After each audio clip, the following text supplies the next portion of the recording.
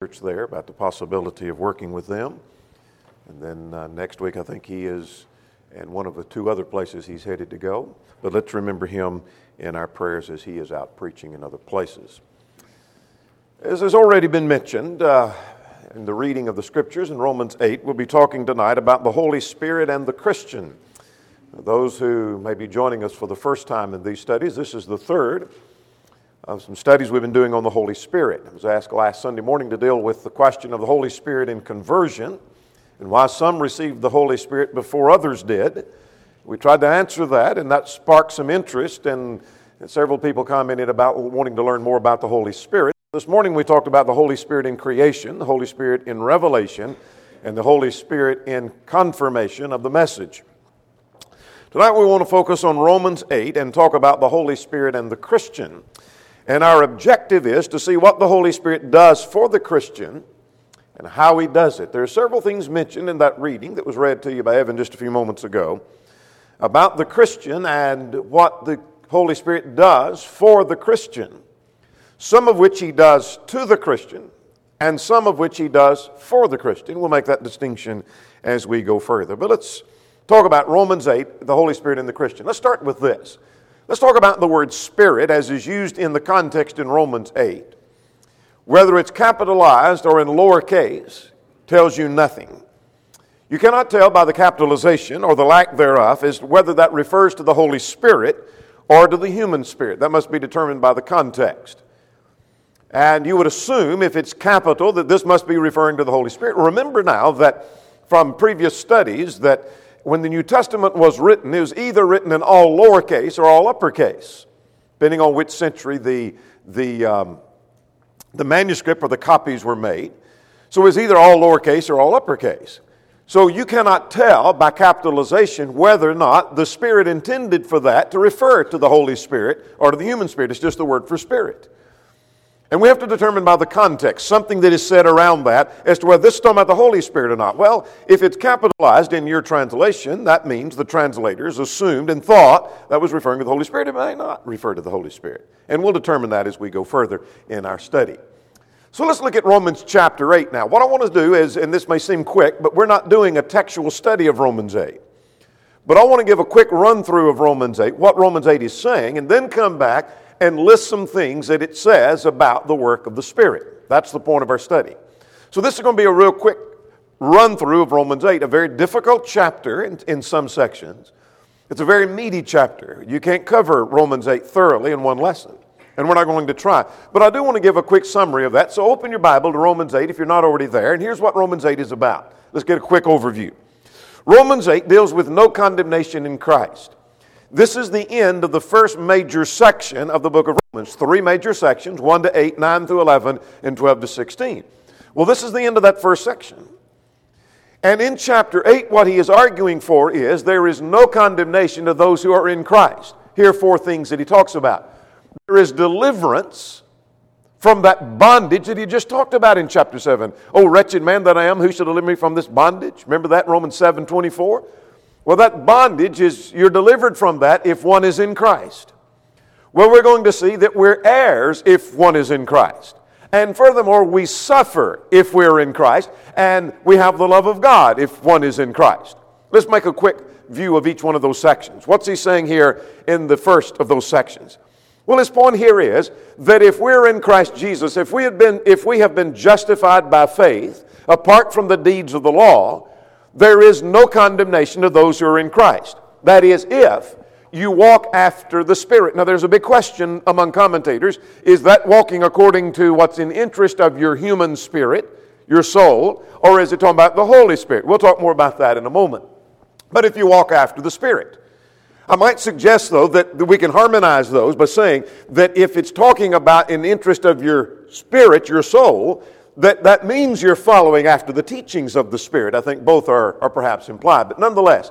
Then he goes on in verses 9 through 11, there is deliverance if the Spirit dwells in you. So the Spirit of God dwells in you. That's one of the things we're going to see the Holy Spirit does for the Christian. He dwells in the Christian. And then furthermore, verses 12 to 16, there is deliverance if one is in Christ if you're led by the Spirit. So those that are led by the Spirit put away sin, they put sin to death. Those who are led by the Spirit are children of God, he tells us. So you begin to see that the Spirit is involved in the life of the Christian.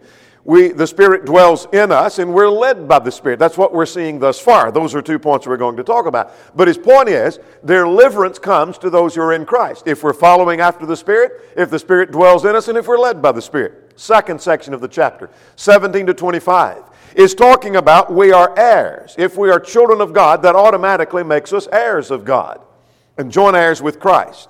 Now he talks about the condition that if you are a child of God, that automatically makes you an heir. And then he says, here's the nature of that. He talks about the hope that we have, the glory that is not seen, and our attitude ought to be this earnest expectation. But now it's in that context that he tells us something about what the Holy Spirit does for us in this sense, that he gives us evidence that indeed we are the heirs of God and children of God. More about that also in a moment. But here's the third section. I said this is going to be quick. A quick survey of chapter 8. Here's the third section of the chapter, 17 to 24. That we suffer, or 17 through 30, we suffer if one is in Christ.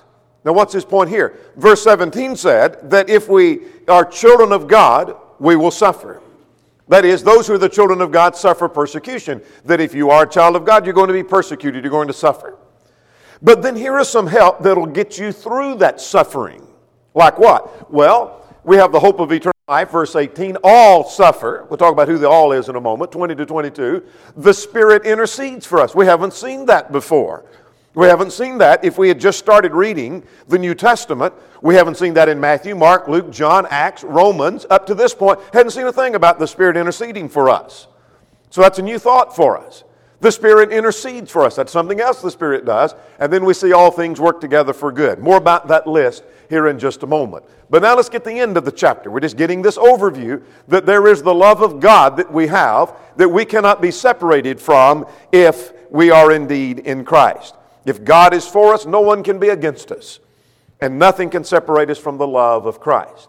Now that's a quick summary of what Romans 8 is about. 4 major sections, all having to do with being in Christ, but the Spirit comes to play, and there is something the Spirit does in nearly every one of those sections. Now let's go back to this matter of suffering for a moment. Here are some things that will help us in the midst of suffering.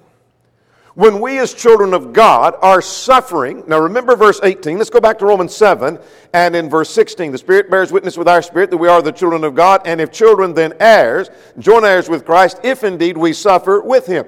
This is a suffering peculiar to those who are children of God. That means it's persecution.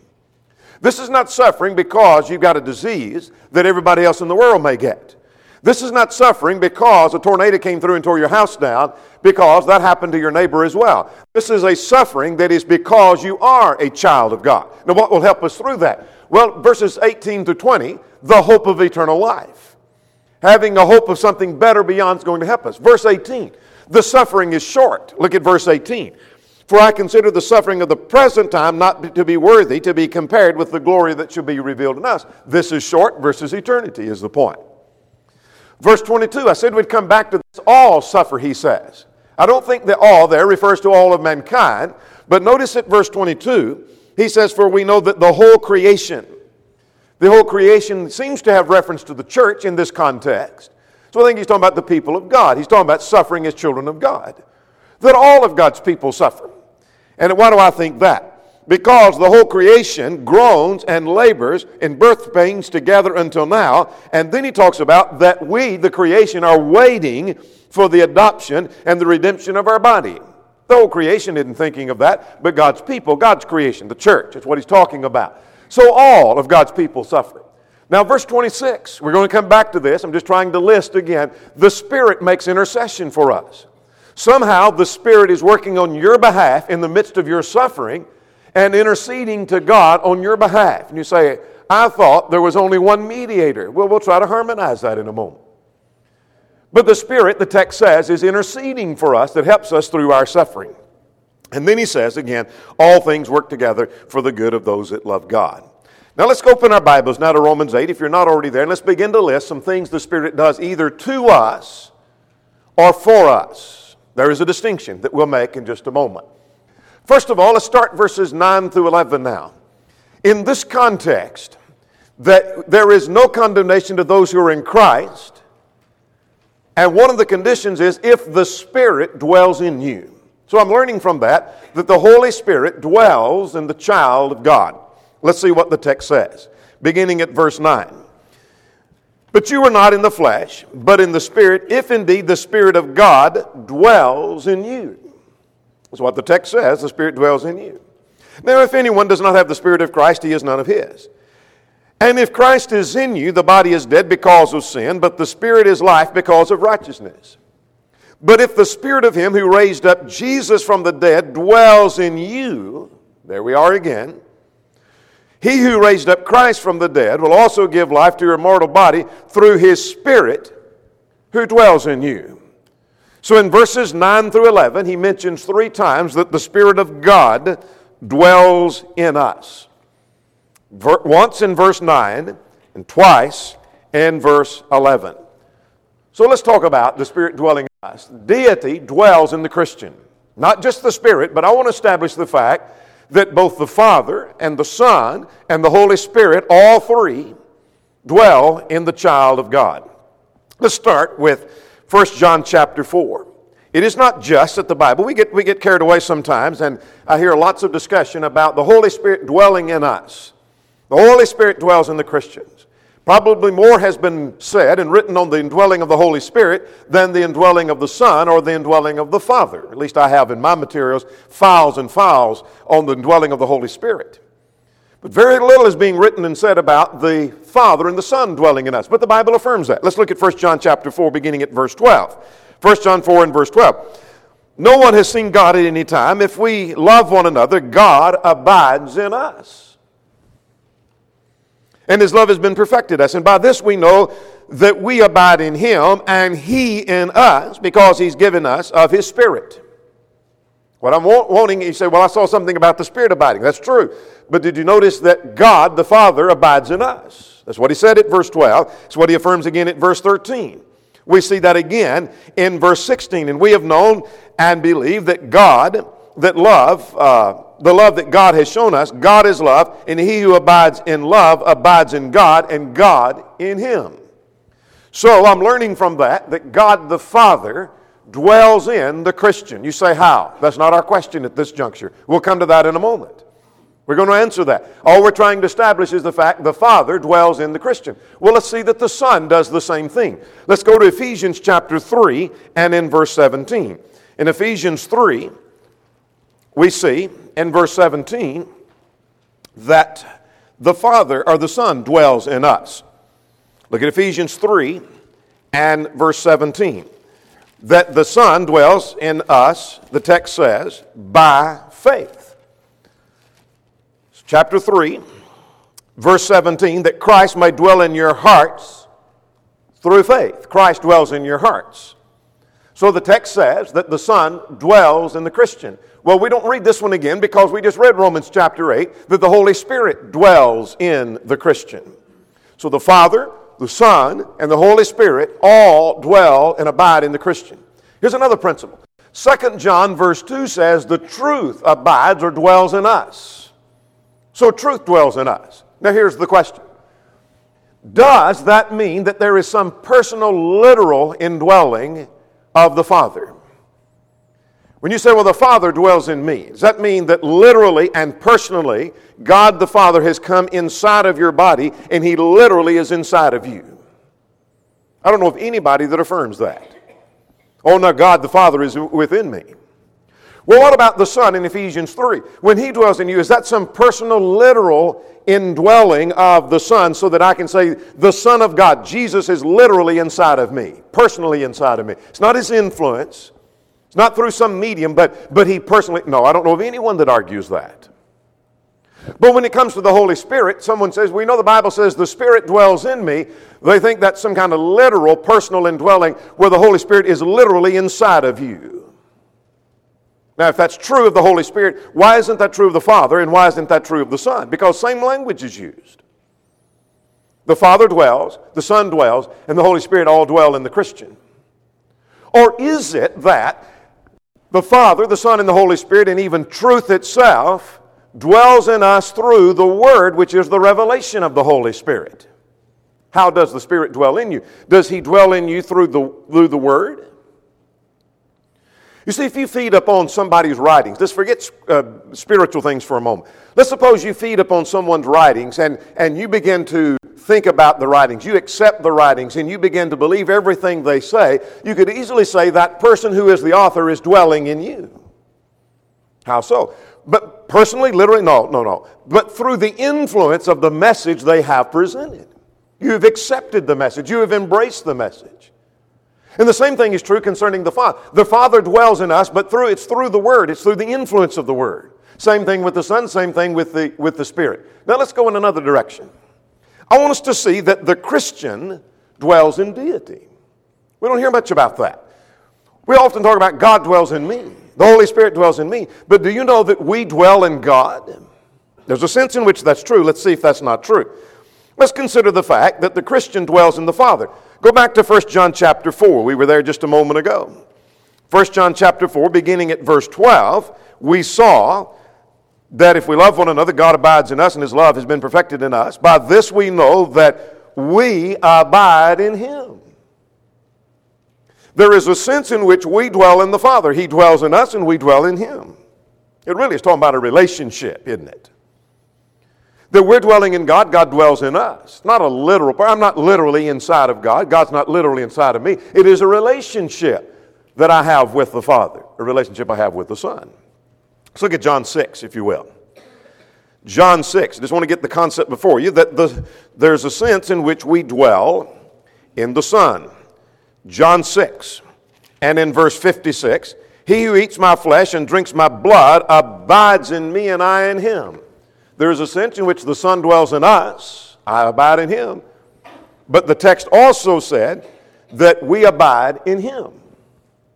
That I abide in Christ. How so? More about that in a moment. Galatians 5. Let's go to Galatians 5 and verse 25. In Galatians 5, there is a reference to our dwelling in the Spirit. Look at verse, if we live in the Spirit, let us walk in the Spirit. Now there's a sense in which we live in the Spirit. And so we abide in the Spirit, we abide in the Son, we abide in the Father, we abide in truth. Same four things we saw a moment ago.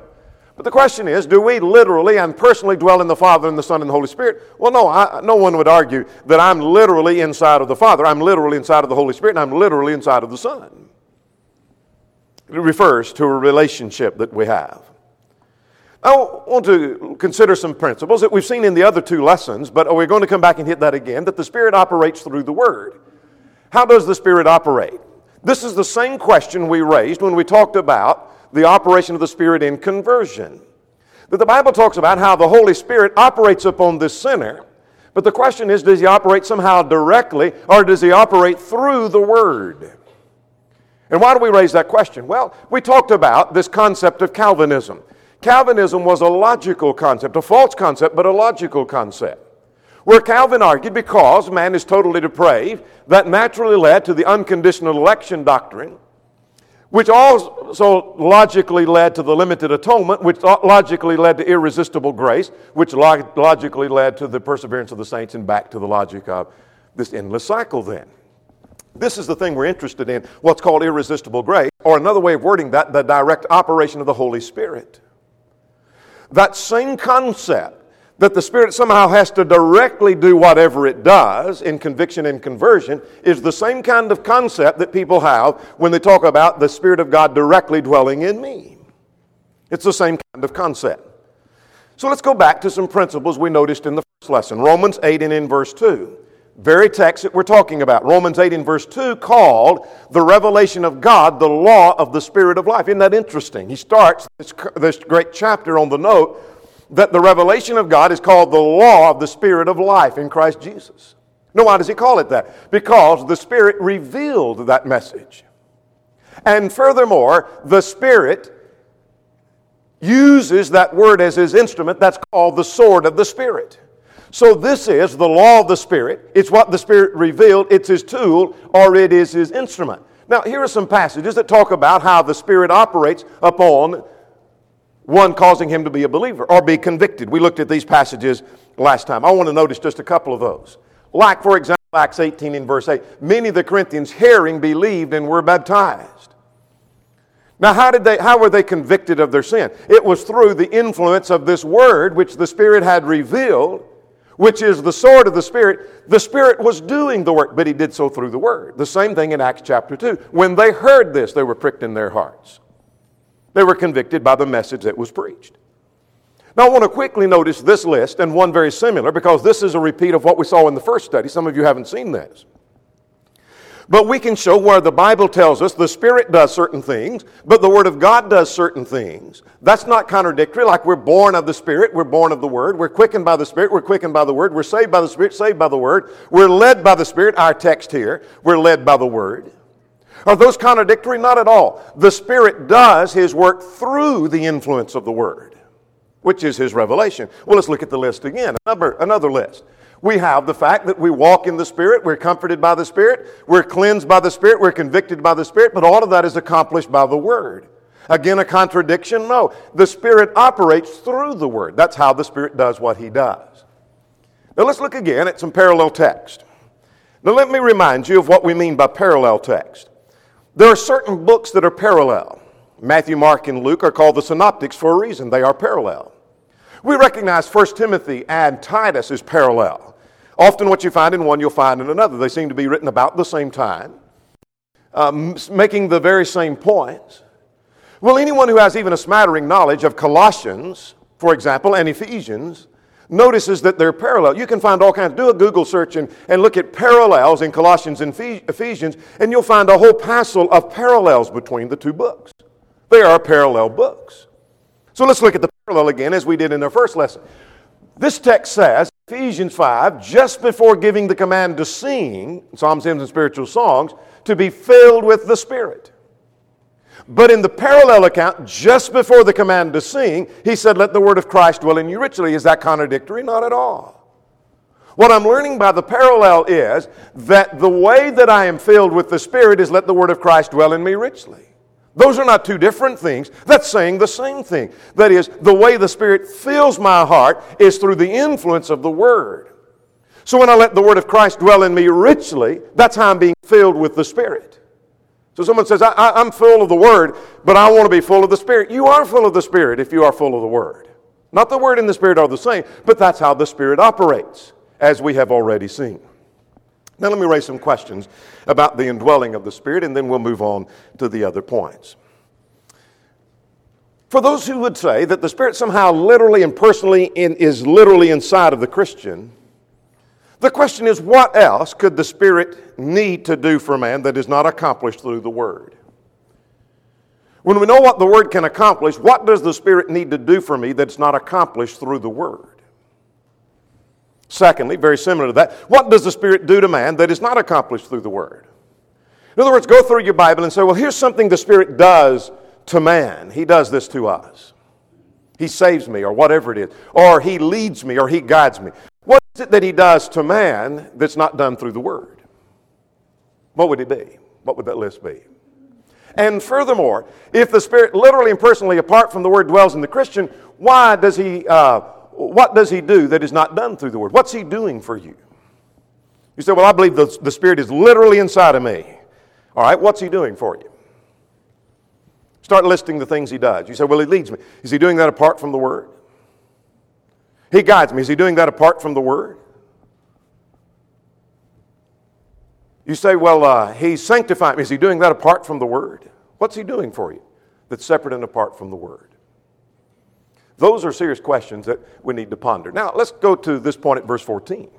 We're trying to list things the Spirit does, either to us or for us, found in Romans 8. Verse 14 says He leads us. Let's see what the text says. For as many as are led by the Spirit of God, these are the sons of God. As many as are led by the Spirit of God. So the passage states as a fact that indeed we are led by the Spirit. Stated as a fact, not the how, not this verse. In other words, we look at the verse and some are, the Bible says the Spirit leads me, but I want to know how He does that. All this passage is doing is stating the fact, not the how. How is told elsewhere, but not right here. It's just stated as a fact that the Spirit leads us. Let's go back and see how the Spirit operates. This is where we're tying the lessons together and showing the answer to one question like conviction and conversion is very similar to the question about the indwelling of the Holy Spirit or the leading of the Spirit. Same basic principles, we're going back to the basics. The Spirit operates through the Word. We saw this in Ephesians 6:17. That take with you the helmet of salvation and the sword of the Spirit, which is the Word of God. The Word of God is what? The instrument or the sword of the Spirit. This is how the Spirit operates. So when the text is telling me that I am led by the Spirit, how am I led by the Spirit? This passage is telling me I'm led by the revelation of the Spirit, by His Word. I'm influenced by the Spirit through the Word. Again, how does the Spirit operate? Does the Spirit operate somehow directly in leading me? Or does He operate somehow through the Word in doing that? Now remember this. When I say, I think the Spirit leads me, and there have been some brethren who got off on this question a few years ago, arguing that I think we're led and influenced by the Spirit separate and apart from the Word. But they didn't like the idea that the Holy Spirit was convicting and converting people separate and apart from the Word. But if I take a passage that says I'm led by the Spirit, and I say, that being led by the Spirit means I'm directly, but when He operates upon the sinner, He has to do that through the Word, that's inconsistent. Very inconsistent. The Spirit operates indeed through the Word. Now, the Spirit does not directly lead us in our thoughts, in our singing, in our teaching, in our praying. If so, then He's working separate and apart from the Word. There have been brethren who thought, I think here's what the Spirit does for me. He leads me in my thoughts. So that maybe in Bible class when I make a comment, I think the Spirit was leading me in that. Was that separate and apart from the Word? Was that? There's no biblical evidence of a claim when someone says, I'm led separate and apart from the Word by the Spirit in my singing, in my teaching, in my praying, and in my thoughts. If God's doing that, God's a respecter of persons because there are others that don't think they're being led by the Spirit in their thoughts. If the Lord is leading you in your thoughts, and here's someone else over here who's a faithful Christian not being led in his thoughts, then God must be a respecter of persons. Let's quickly notice verse 16. I say quickly because this is a point we've already considered in the first of these three studies. But I want to mention it in this context because it is dealt with in Romans 8, and that is the Spirit bears witness to us. The Spirit bears witness. The Spirit Himself bears witness with our spirit that we are the children of God. The Spirit bears witness with our spirit that we are the children of God. Again, may I suggest this passage states that as a fact, and not the how. Not in this context. He doesn't actually tell us, here's how He does that. But it states the fact that the Spirit bears witness with our spirit. Remember now, we've already established the Spirit operates through the Word. Now, when my spirit agrees with the Holy Spirit, then I know I'm a child of God. Let's see how this works. What he's talking about is the Spirit bears witness. How does the Spirit operate? Through the Word. My spirit has reference to my knowledge of myself, my inner man. And the text is saying when the Spirit of God bears witness with our spirit, in other words, when they agree, then I know I am a child of God. Here's how that works. The Scriptures, the Holy Spirit through the Scriptures tell us what we need to do, like repent and be baptized. Now, I know whether or not I've done that, and when I say, I've done exactly what the Spirit told me to do, when those two agree, then I know I'm a child of God. I don't guess at it. I don't kind of feel that way. I know for a fact that I have evidence of pardon. So when we talk about evidence of pardon, how do I know that I am a child of God? How do I know I'm forgiven? It's not some warm feeling that I have. It's because of the knowledge I have of the Spirit bearing witness with our spirit. That's how we know that indeed we are the children of God. Now let's notice one more thing in verse 26 of what the Spirit does. And what I want us to notice is that He intercedes for us. All the previous three, He dwells in us, leads us, and bears witness, are things the Holy Spirit is doing to us. Listen to this distinction. Those are things the Holy Spirit is doing to us. At verse 26, we're learning something the Holy Spirit does for us, but this is something He's doing toward God. A big distinction. Now let's talk about what the verse says. Likewise, the Spirit also helps in our weaknesses. This is going through that suffering. For we do not know how we should pray as we ought, but the Spirit Himself makes intercession for us with groanings which cannot be uttered. There's some difficulty with the verse, to say the least. But I want you to notice the text says the Spirit Himself makes intercession for us. What is that verse talking about? Well, let's establish, first of all, there is a difference and a distinction in an intercessor and a mediator. Why do I say that? The Bible says there is one mediator between God and man. Not two, but one. That's 1 Timothy chapter 2 and in verse 5, and that was identified as Christ. There's only one mediator. So some have argued that this passage is not talking about the Holy Spirit being an intercessor because there's one mediator. Well, the text didn't say it was a mediator, it said there was an intercessor. Let's see what the difference is. A mediator is between two parties and represents the two. He mediates between the two. That's why Christ is the perfect mediator. He was both man and deity. So He stands between the two and represents the two. There is one mediator between God and man, Jesus Christ. An intercessor stands by one and represents one and pleads on his behalf. By the way, we intercede for others, don't we? Don't we make intercessions? 1 Timothy 2 and verse 1. And doesn't Acts chapter 8 and James chapter 5 talk about us interceding on behalf of others? That doesn't make me a mediator. So when I say I'm making intercessions for someone, I'm pleading on their behalf to God. I'm not trying to mediate because there's one mediator. So I'm trying to establish there's a difference in a mediator and an intercessor. So the fact the Bible says there's one mediator does not negate the fact that verse 26 is talking about the Holy Spirit at all. The Holy Spirit is not serving as a mediator, He's serving as an intercessor. There is a distinction in the two. Now, look at verse 34. Verse 34 uses the word also, speaking of Christ. Who is He who condemns? It is Christ who died and furthermore is risen from the dead, who is even at the right hand of God, who also makes intercession for us. Who also makes intercession for us. So Christ also, He's not the only intercessor. He also in connection. If I say I also own a car, that means somebody else owns a car too. I also own some property. That means somebody else owns some property. If Christ also makes intercession, means somebody else is making intercession. Who else was mentioned in the context? The Spirit, at verse 26, makes intercession for us. Now let's raise this question. How does He do that? How does He do that? Someone said, well, He operates through the Word. What we've seen is He operates through the Word in what He's doing to man. This is not something He's doing to man. He's doing this for man.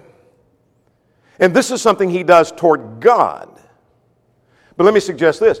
It really doesn't matter how He does that. And I really don't care how He does that. You say, why doesn't it matter? Because this is something He's doing not to me. He's doing this to God. I just need to know He's making intercession. Well, how does He do that? It doesn't matter to me. I don't care how He does that. I just know He's interceding on my behalf to God. How does He do it? Doesn't matter. We don't have to know. The how is not told. Again, this is something done toward God for man and not to man. Now, if He was doing something to me, I might want to know how He's doing that. But He's doing this for me. And all I need to know is, going through suffering, when I'm suffering persecution, I'm suffering because I'm a Christian, the Spirit is making intercession to God on my behalf. Now, let's talk about the groanings mentioned in verse 26. Just briefly, and we're going to end. Here's the point. That the Spirit pleads to God on our behalf. Go back to verse 26 just for a moment. That He says at Romans 8:26, for He makes intercessions for us with groanings which cannot be uttered. That has caused and stirred all manner of discussion. But perhaps Clinton Hamilton and his brother Hamilton, I might add, in his commentary on Romans, captured the thought. He said his sighings or groanings are not expressed in human language. That's why it's called groanings. This does not refer to the groanings of the Christians, but to the spirits. Apparently the idea is that the grief of the Holy Spirit for the Christian is deep, but is not expressed in words of human beings. This refers to intercessions or pleading that he does on behalf of Christians. And somebody thought he's talking about the groanings that we have, and I really don't understand what the groanings. He can communicate to God without human language. In other words, the Holy Spirit can make an intercession to God in a way that he doesn't have to do that in the English language. He doesn't need that. In fact, he doesn't even have to do it in human language to do that. He can do it with groanings which cannot be translated into words that we could utter. You say, well, I don't know. You don't have to understand what the groanings are. You don't have to. This is something the Spirit is doing on our behalf when we suffer. So, what have we seen in Romans 8 that the Spirit does for the Christian? He dwells in us. He leads us. He bears witness to us. The Holy Spirit is very active. The Holy Spirit's not dead over here. The Holy Spirit is not locked up in a cage where he's inactive. He's very active, just like the Father and the Son are very active. What's he doing for us? He's leading us. He's bearing witness to us. And he dwells in us. He's very much alive. But then he's also doing something else for us. We have an intercessor, Jesus Christ, but we also have an intercessor, the Holy Spirit, who pleads to God on our behalf. And we have a mediator working on our behalf. And all of that's working on our behalf. But just as the Father and the Son are interested, the Holy Spirit's working on our behalf, making intercession for us. Whatever it is he does, that's said to encourage me somehow, to make me bear through those sufferings and those trials, whatever they may be. There may be one or more present tonight who's not a Christian, who's not a child of God. Would you come believing that Jesus is the Christ, the Son of the living God? Would you repent of your sins, acknowledge your faith, and be buried in the waters of baptism for the remission of sins? If you're subject in any way, would you come? All together we stand and sing.